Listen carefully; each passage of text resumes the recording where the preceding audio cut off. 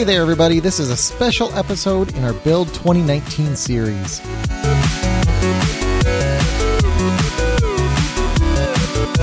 This is episode 219, and we sit down with Jeff Holland to talk about Azure Functions and how Carl and I inspired Kata.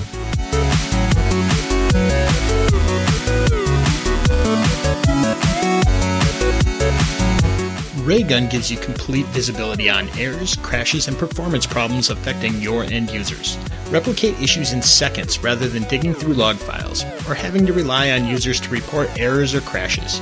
Raygun gives you a window into how users are really experiencing your software applications. Check it out today at raygun.com. We're sitting down with Jeff Holland, Program Manager for Azure Functions, once again. How's it going, Jeff? It's going fantastic. Day 2 of build. I'm excited to be here. And you've had, how many sessions have you done? To this, I think 3, and I have 1 more tomorrow. That's great. That's actually a pretty big load for a speaker at Build. Yeah, I had, it was interesting because initially I only had 2 sessions, and then they sent me an email and they're like, hey, we have this thing called like the theater. Yeah. Would you be interested in doing a session for the theater? And I was like, sure. Here's 4 ideas. I think any of these would be interesting. Let me know which one you want. And then they emailed me back like a week later and they're like, why don't you do all 4? And so I was like, okay. and which was great. I was excited to have the chance, but I was like, let's whittle this down. So I took just what I could grab. So it's a big load, but I think it's a fun one. That theater area is crazy too. Like, yeah. I mean, so Build just got like a 10x multiplier because I'm walking around and like everybody is like doing a presentation like out in the open.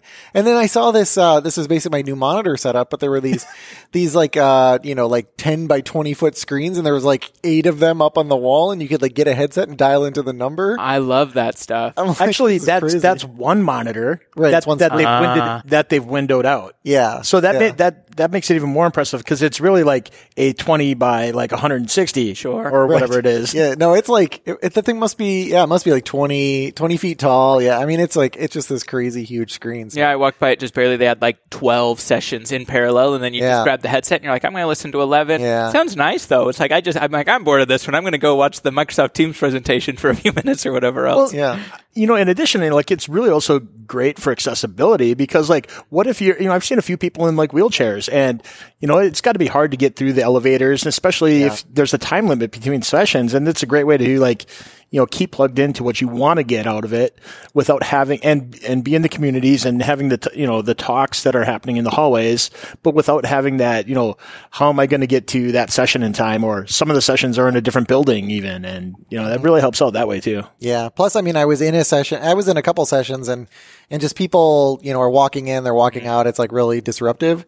So having some of those sessions just out in the open where you can just flip through the channels, like channel surfing, I think that's better for people's attention spans. Cause then you can also tell right away, like, man, this person is just a terrible speaker. Yeah. And then you don't have to feel weird, like getting up and walking out or whatever. Yeah. Yeah. And it's not necessarily their fault either. I mean, it could just be like a level issue, like I'm expecting a 300 level and they're at 100 or vice versa. That's a huge challenge. Like we did a session today, which we leveled at 300, but I guarantee you people went there like, I don't know what Azure Functions is. Like, I don't know what serverless is. And we jumped right into the weeds. Yep. And like, it's hard because I know there's also a big group of people who are like, I already know the basics. Tell me the new stuff. So it's like, there's always going to be a miscalculation. So it is kind of nice when it's like, my feelings aren't hurt if 10 minutes in you realize, oh, this is not my session. Yeah. Well, actually what I like about, I watched one of your sessions and it actually provided some context because you were actually building a static website and you were also using Blazor. Like, there was no requirement to demo Azure Functions to like build a Blazor site and to build a static website and all this kind of stuff. But you're actually showing like, hey, by the way, these things aren't used like completely in isolation. You can use all these other cool technologies with it. So I really like that because I think static websites plus Azure Functions is a really good combo. I think that's going to be my favorite session for this week. That I've had so much fun playing with that. And for those who might not be familiar with it, you can point a domain like whatever, msdevshow.com. And instead of hitting a server, it just hits a storage account and it returns back an index.html and then it just renders without a server. Mm-hmm. And then if you do need to call it back in API, you call an Azure function. It's such a nice pattern. It's very inexpensive because you're not paying for anything until it runs, and it's kind of fun to build. So we actually I had a did blast that on a side we made we have a static website, and we did it. We put all our stuff in a storage account, and it worked great because we have like one Azure function that's our API, and honestly, it's just been laziness because we have, so there's a whole nother MS Dev Show site that is like literally. So you POC'd the static one and you just haven't moved it over to that one. And I totally confirmed. I'm like, yep, that would be pretty awesome. and I think I just literally haven't switched the DNS records. So, I mean, I really just need to push that across the finish line. I assume you have MSDN credits or something that's making it so you're fine. Well, but it is in an MSDN account, but the reality is like it's sitting in a storage account with nobody accessing it. Sure. Yeah. So, I mean, the site is not really that big. It's probably like 2 cents a month or something is what it's costing us. And then it'll probably cost us like 30 cents a month when we actually like flip it over. Right. So it just really doesn't matter. So it's such a cool combo. So the big thing that you announced this week, it's KEDA, which I think is KEDA. KEDA. It's fine. It's an acronym. I couldn't remember if I had screwed it up earlier or if I was going to screw it up this time. So KEDA. It's like if you want to call it Azure or Azure, it's fine. It can be KEDA or KEDA. Yeah. Bring your own pronunciation, basically. Yeah. So what is KEDA? So KEDA is an acronym for Kubernetes-based event-driven autoscaling. And probably the best way to explain this would be, when you run Azure Functions, it's using what we talk about like event-driven architecture, where I'm going to write some bit of code that executes on behalf of an event, like someone drops a message in a queue. And then we, as a service, when you publish your function there, we look at that queue. And we know, hey, this queue is empty. We don't need to be running your function. And then as soon as an item gets dropped on the queue, we know that there's work to be done there. So we'll go and spin up your function, let it consume the queue item and go on. And then more so too, if like it's not just one message on the queue, if I dropped 10,000 items on a queue, our service knows that there's 10,000 things to be done. And so it will hurry and add lots of instances. That's a really nice concept. That's been one of the reasons people like Azure Functions. Kubernetes is obviously extremely powerful, but people who wanted to do event-driven architectures in Kubernetes, by default, Kubernetes scales your containers just based on CPU and memory. So it's looking at like, hey, this is at 80% CPU, we should probably add another one. But if you have 10,000 items in a queue and 80% CPU, it's just going to kind of add one after the another. So KEDA at its core is bringing the scaling logic and the serverless kind of event-driven nature of Azure Functions, but letting you do that inside of Kubernetes. And so one of the things that lights up is you can now take an Azure function that's depending on this thing that's going to scale it, not make any changes to the other function, deploy it to Kubernetes, in Azure's Kubernetes service or anywhere else, and it's going to run and scale the same way, but now instead of running and scaling in our service, it's running and scaling inside of Kubernetes. So do I have to run like another container that's sort of the thing that's monitoring the queue? That's right. So there's a one-time install where we have it in our tooling today, like the Azure Functions core tools. You say like func install Kubernetes, and you install kind of like this watcher thing, which is both watching for new functions or new containers you deploy. And KEDA works. It works great with Azure Functions, but you could actually just take any container that's consuming an item from a queue or an Event Hub or RabbitMQ or Kafka or whatever else. But it's watching for those deployments, and then it's monitoring the queue length, and then it's driving scale for you. Yeah. And then I saw Red Hat was involved in this somehow. That's right. So they partnered in both making it so that you can now take Azure Functions. If you're like a Red Hat customer, you use OpenShift, maybe on premises, maybe in the cloud. You could now write Azure Functions and run them in OpenShift. They were really interested in kind of surfacing a serverless programming model for their customers. So they partnered with us too, but it's fully open source. We actually have community calls where we're working with a number of people who are generally like, hey, even if I'm not using Azure Functions, this kind of function-like scaling is a useful pattern. And I actually mentioned before the show, there is actually ties to the MS Dev Show. Yeah, we've been curious about that. I know. I could tell both of you were like, when's he going to talk about this? So 2 years ago, at Build was the first time I was ever on this podcast. Maybe the only time. I remember. And at the time, I remember the question you asked me was, hey, so there's this whole idea of like containers or serverless. Which one was it? And at the time, I remember saying something along the lines of, I don't think it's an either or. I think it's a little bit of both. And like I said something to the effect of like, my dream world would be you can write Azure Functions, but if you ever decide that you want a little bit more control, you can then just kind of move across the stack, and you could go to containers and you can go to Kubernetes. And at the time I said that, and I've had a few people who are like, hey, we listened to this, or they even published it on Channel 9. And there's always been the thing in the back of my mind where it's like, I want this dream world where I can take my Azure Functions and move them across the way. And so in many ways, like a few months ago when we started looking at this, I was like, oh, this is something that I expressed 2 years ago at the time on the Logic Apps team, I think even, where I was like, I really want this world. And so I think that was the first time I had publicly said that like this would be my perfect world. And today is kind of where we're like, this is the first incarnation of you can take your function and run it on whatever side of that spectrum you want, from really lots of control in Kubernetes to no control and no management in the Kata side. Yeah, I think that's awesome because I know for a while you've been the reality is like almost nobody even knows that you can do this, but you could take your function and put it into a container. And I was always talking to people about that functionality because like to me that always made me think a little differently, because it's like, wait a second, like functions is like this serverless thing that just magically works. And somehow I can package that and then I can ship it. And like it would always kind of like make everybody think a little differently. It's like, turning a box inside out or something, and they're like, oh, I didn't know you could do that. The way that we try to talk about it, and I don't know if it's as clear as I wish it was. There's almost two sides to functions. There's the function service, which is the thing that like runs your code and does the scaling. And then there's the functions programming model, like the actual, hey, I just want to have this thing run on a queue. But you can take that programming model, stick it in a container, and run it anywhere. Like it's going to save you from writing the while loop that says like listen for the queue message, and when it gets there, do that, and then do all the monitoring. Like, or even like the scheduled stuff, like the cron job type of thing. Like I've used it for that. I think it's great. Yeah, exactly. So you can just take like the programming model aspects and run them anywhere on an IoT device. It's not serverless in the air quote way of the word, but hey, it saves you writing some code, and that's great. Absolutely. So when we kind of like look into this Kata service and, thinking of like how Kubernetes works and spins things up, like, is there kind of like, when it's doing its job and spinning up new stuff, is there kind of like cold start penalties that you get like you do on other services? Yeah. So when you deploy a function to Kubernetes, the defaults that we give you is like, if there's no work to be done, scale to 0, just like you do in the Azure Function Service. And that's pretty quick. Scaling to 0 is real fast. Yeah, exactly. Yeah, so there's a problem. Anytime I ask you about scaling speed, you just clarify so up or down. We scaled to 0 right away. That was your question, right? No.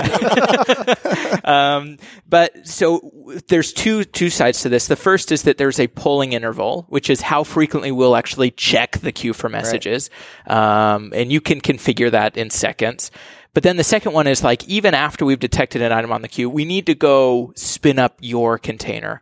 And that does take some time. So like, I just did a demo a few hours ago. From the time I dropped the message on the queue to when the actual container was up and running in Kubernetes, consuming the queue message, took about 10 seconds. So you could say that there was a 10-second cold start. And that's my own Kubernetes cluster, and it's just because spinning up a Docker container takes a lot of time. So there is some cold start. So the way I like how our definition of a lot of time has changed to 10 seconds. Oh, 10 seconds. So there's a few options here. The first is you can control to keep like one warm always like in Kata. Yeah, you can say min instances and max. But it is interesting because like it's always interesting to me in Azure Functions. If I did the same test in the Azure Functions service, our cold start today is somewhere around like 2 to 3 seconds.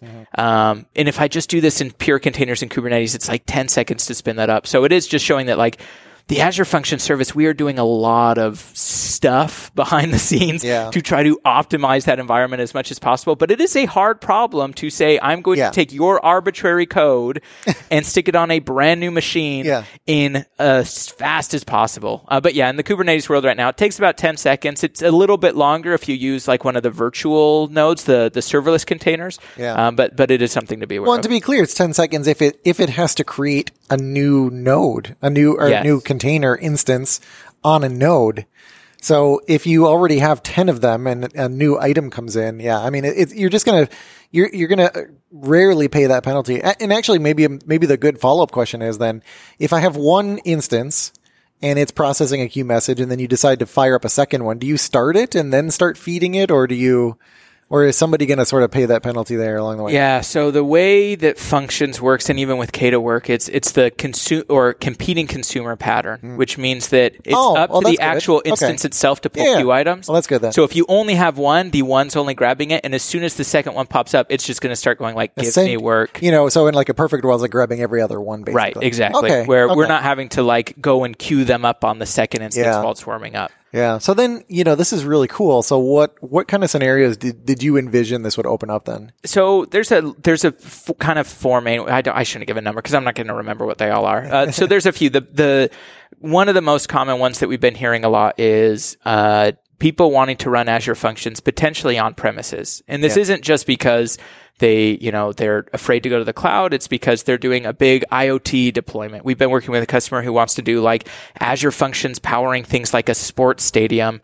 And those functions need to have really low latency and be very close to the actual devices themselves, but still in a very scalable way. So being able to run Azure Functions in a cluster of servers on premises is one of the options there. There is and similar to the on premises, like we work with some like financial services companies, and they're like, we legally have to run this code in the state of New York. Right. And there's no data center in New York, so let us do that here.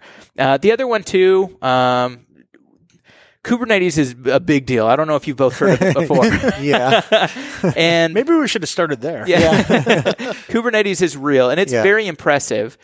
The thing that does not really exist in the Kubernetes community today is a good developer experience for serverless that includes the scale stuff, the kind of like taking everything we've learned in Azure Functions and bringing it to that world. So even if I look outside of Microsoft to like the open community, to the massive community that Kubernetes has, there's a part that's like, hey, we have learned a lot along the way with Azure Functions, and we've learned a lot about how events are working. We learned a lot about throughput and scale.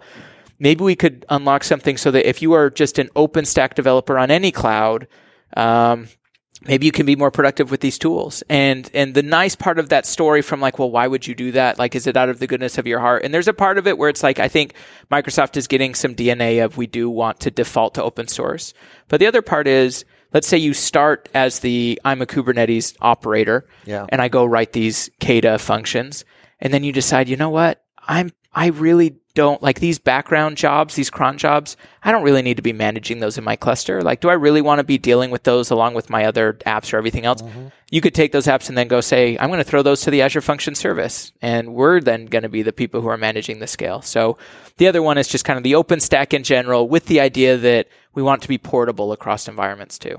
Yeah. I just feel like once you go Kubernetes, then like anything that's not Kubernetes just feels kind of weird. Kind of depending. I think if it's like 50-50, if you're using like, let's say it's like SQL Azure and you're using, hosted functions and so that's like half your infrastructure and then the other half is in Kubernetes. I don't think that would bother me, but if it was like a 95-5 split, sure. Yeah. Like everything runs in Kubernetes except for this one little thing over here. So I think then I would be very inclined to be like, hey, how do I get that one thing over there? Just so that it's all running in the same execution environment on the same servers. Agree. Tons of companies are like, we're making a big bet on Kubernetes. Yeah. We're going to build the skill set. We're going to build the operations team. Maybe they even have like even more than I feel weird about it. Like, we have secured our Kubernetes cluster and the security requirements that we need. That's a good point. Yeah. And I have an app mesh now and like it's communicating the way that I want. But for these Azure Functions, it goes down this different path. But now you can be like, no, just your functions will go party along there with everything else. Yeah, that's super cool. Raygun provides full-stack error, crash, and performance monitoring for tech teams.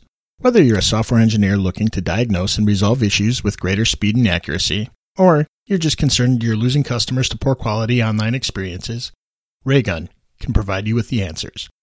Get full-stack error and performance monitoring in one place. The next time you're struggling to replicate errors and performance issues in your codebase, think Raygun. Head over to raygun.com. Get up and running within minutes and dramatically improve the online experience of your users. So, as you've thought about, a tons of new things with this service, we mentioned a bunch of, the existing trigger types were before.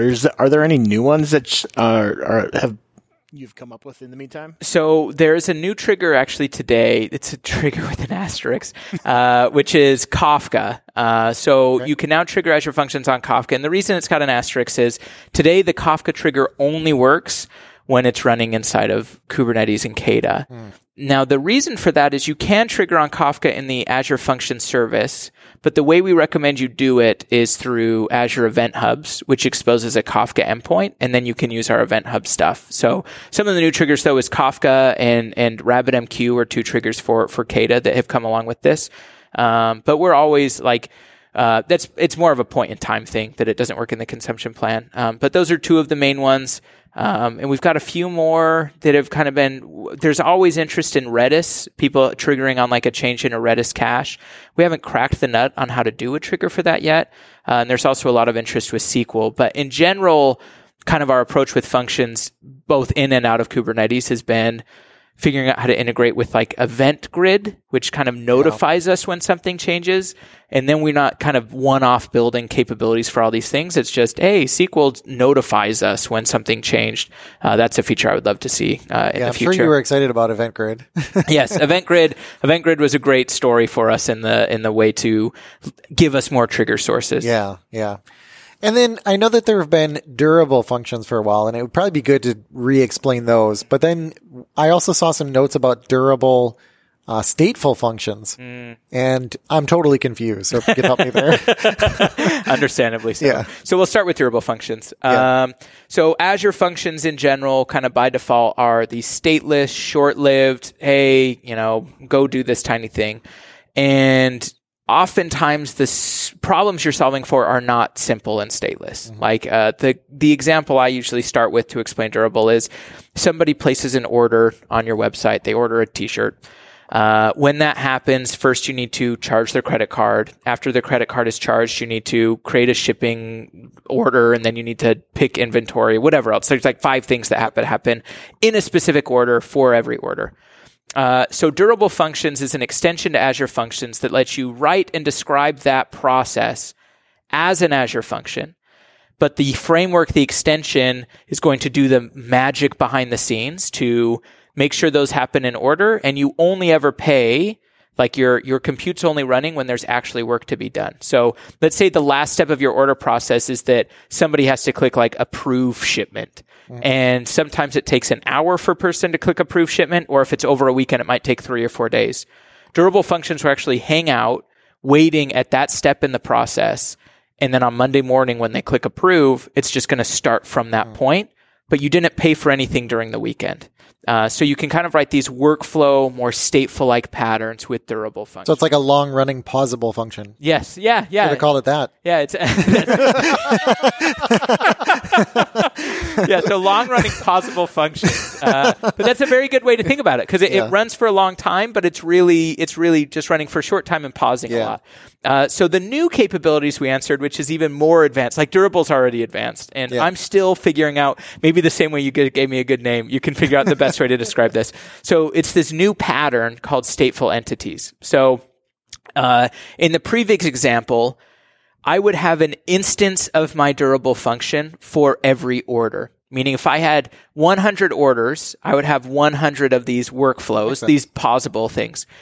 What we noticed people were doing with durable functions is that they were mapping their durable workflows to an actual entity, like a thing, like maybe an IoT device or a human. And they were kind of trying to keep them like long running forever. So pausable, but like always running. So it's very similar to like an actor pattern. I don't know if you've done much with like actor programming and like the service fabric-y things. So this stateful entity thing allows you to create an entity trigger where it's a very special type of durable function where it maps to an actual entity, like let's say an IoT device. You give it some properties like temperature and location, and then you give it some operations like raise temperature, decrease temperature, whatever else. You write that as a function.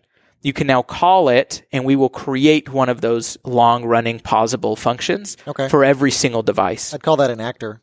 You know what? I'll go into it here.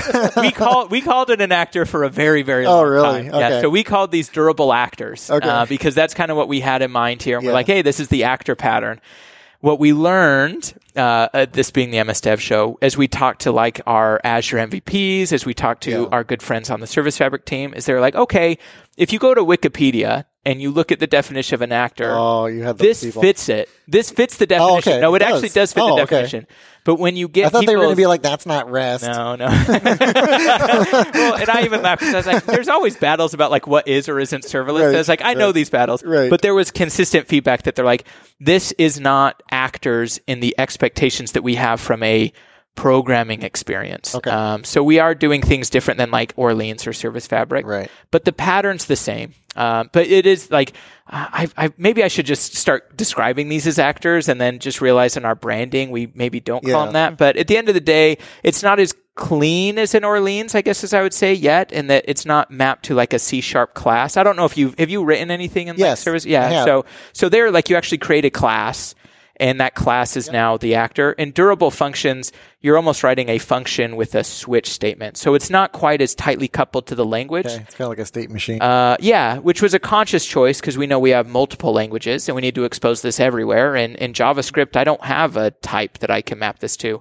But you can solve the same kind of problems there in the stateful entity stuff. Because I was talking to somebody at lunch, and they were the ones that actually told me about the durable stateful functions. Yeah. They said they were excited about it. So that's literally where I heard it from. So like your message is getting out. Yeah, the blog post published today. We just need to work on the branding. Yeah, and then it was funny because he was talking about, we were sort of having a discussion with some other people, and then he did get to that point where he's like, it's kind of like an actor. And I just thought it was kind of funny, that you like sort of stirred from that. So it probably is good to say like, okay, think of it as an actor, and then just discuss like what the differences are. I think that's probably because it's so stateful entities is stateful entities is not a very descriptive loaded, name. Yeah, it's a little bit so, but for all intents and purposes, this is the durable function actor thing. Okay, well that's super cool though. I mean, now that I actually like sort of place all this, this is super cool stuff. Yeah, especially if you have any experience with actor frameworks in the past and thinking about like the demo I built ages ago, I don't even think I'm going to show it this week, is like a game of tic-tac-toe where like imagine I have a mobile app and I'm going to start a game of tic-tac-toe with you. Maybe you make a move and then it's my turn, but I don't make a move for like a week and a half because I go on vacation and then I come back up on my phone and make that move. Like our game state could be an Azure function and it's keeping track of that, how many X's and how many O's. And when I make the next move, it's just going to grab our session. There could be 10,000 players across the world all playing their own games of tic-tac-toes, but this is all serverless. If no one's playing, I'm not paying anything. If it goes viral, it just scales up. So letting you do that stateful actor thing, very advanced, very complicated. So it's kind of amazing that you mentioned a game like that because a bunch of our friends, we have a private Slack channel, and there's one Slack channel or whatever they call it in there. I think it's channel. Yeah. Yeah. In there's one channel that we play Uno in. Sure. And we've had some performance problems or whatever, and we've like wanted to move it to Azure Functions for a while. And this sounds like it's the perfect way to represent that game. Yeah, that's right. Gaming and IoT are the two big ones for actors that really snap. Yeah, because an actor is really good at representing a device and like device state and things like that. Right. And then you don't. I mean, it's this type of model is perfect too because it fits in really well with functions where you just don't even have to think about like, oh, I need to like sort of shard, 3 devices onto this server and 3 over here, and it's like, that's for a game of Uno, that's too much. yeah. I mean, it's just too much. Do you want me to ask this next one, Carl? Yeah, it's your question. Okay, yeah, because I was watching one of your presentations. You were talking about this scenario where it was basically a contest where they were giving major discounts on cars. So I wanted to talk about that scenarios because it was basically a scenario where they had a specific page. Well, first of all, what was really cool is that they didn't replace their whole website. They just replaced a page with an Azure function. And then that page, they were expecting crazy scale.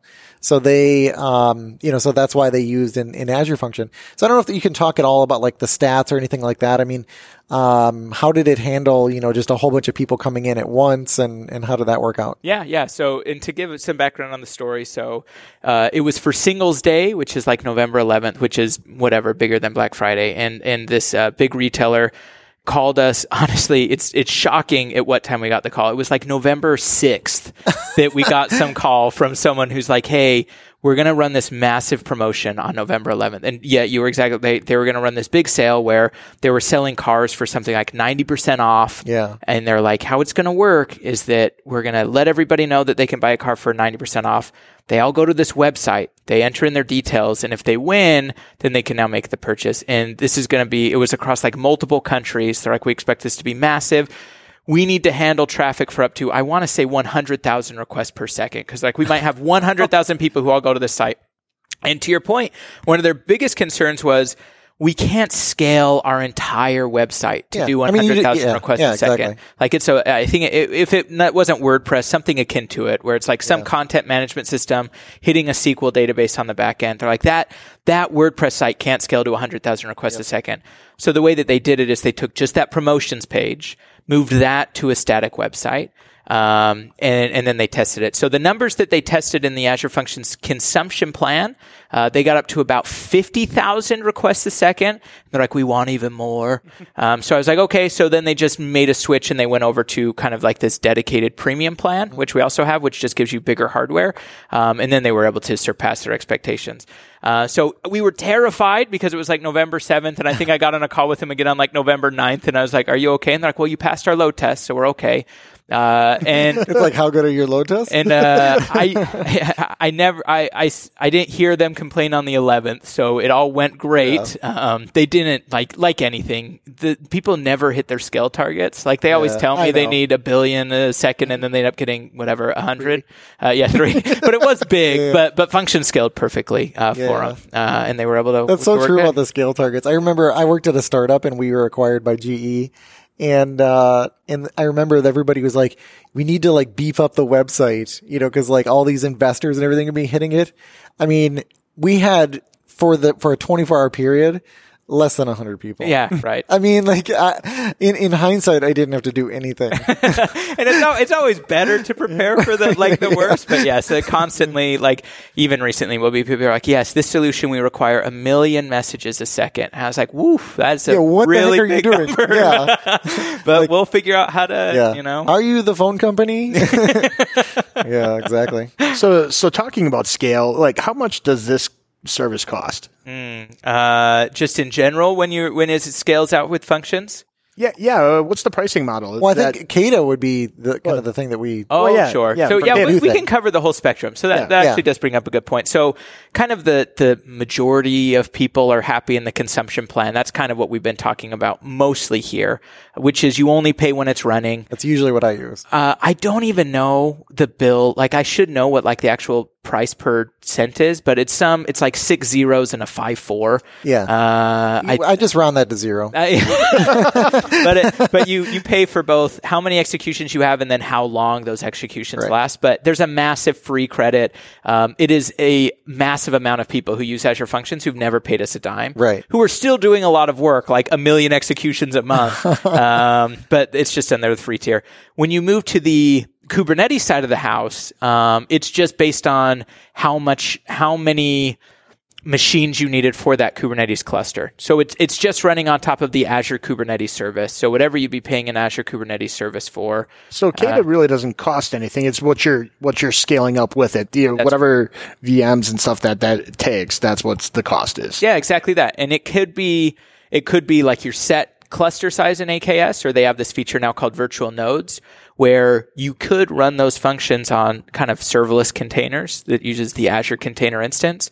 And in that case, you're only paying for what you're using, which are those serverless containers. But Kata itself, to your point, it's like a library you're installing on top of Kubernetes, and you're going to get charged whatever it costs to run that thing, whether it's the AKS base price or AKS with these virtual serverless containers. Very cool. Anything else you're dying to tell us, or do you think we covered it pretty well? Ooh, we covered a lot here. We got into some deep stuff too with a durable actor-like thing and the long-running pausable functions. Well, hey, like the public has spoken. Like that wasn't even my question. That was literally from a lunch conversation. Yeah, no, it's exciting. No, I think that covers the big stuff. We're really excited to see kind of where things go, and I'm hopeful for the world of. Did I make any promises here too? Like in 2 years, I need to deliver. I was about to say though, we're going to have you on in 2 years, and what it was that this inspired. Yeah, tell us what we inspired this time. Probably I'll launch an Uno service, and I'll be like, it was because we talked about that Uno game that I decided.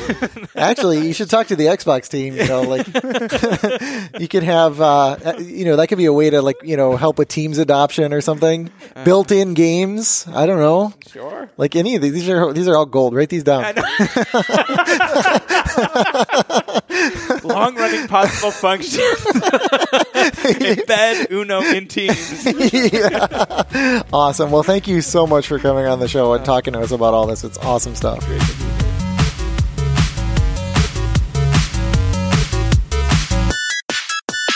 How's it going? Do you need some water? You got water? Put this on. I'll take the back rub. I shouldn't have offered things I couldn't do. Hey, Richard. That would have been awesome. Yeah, we got a code 3 in here.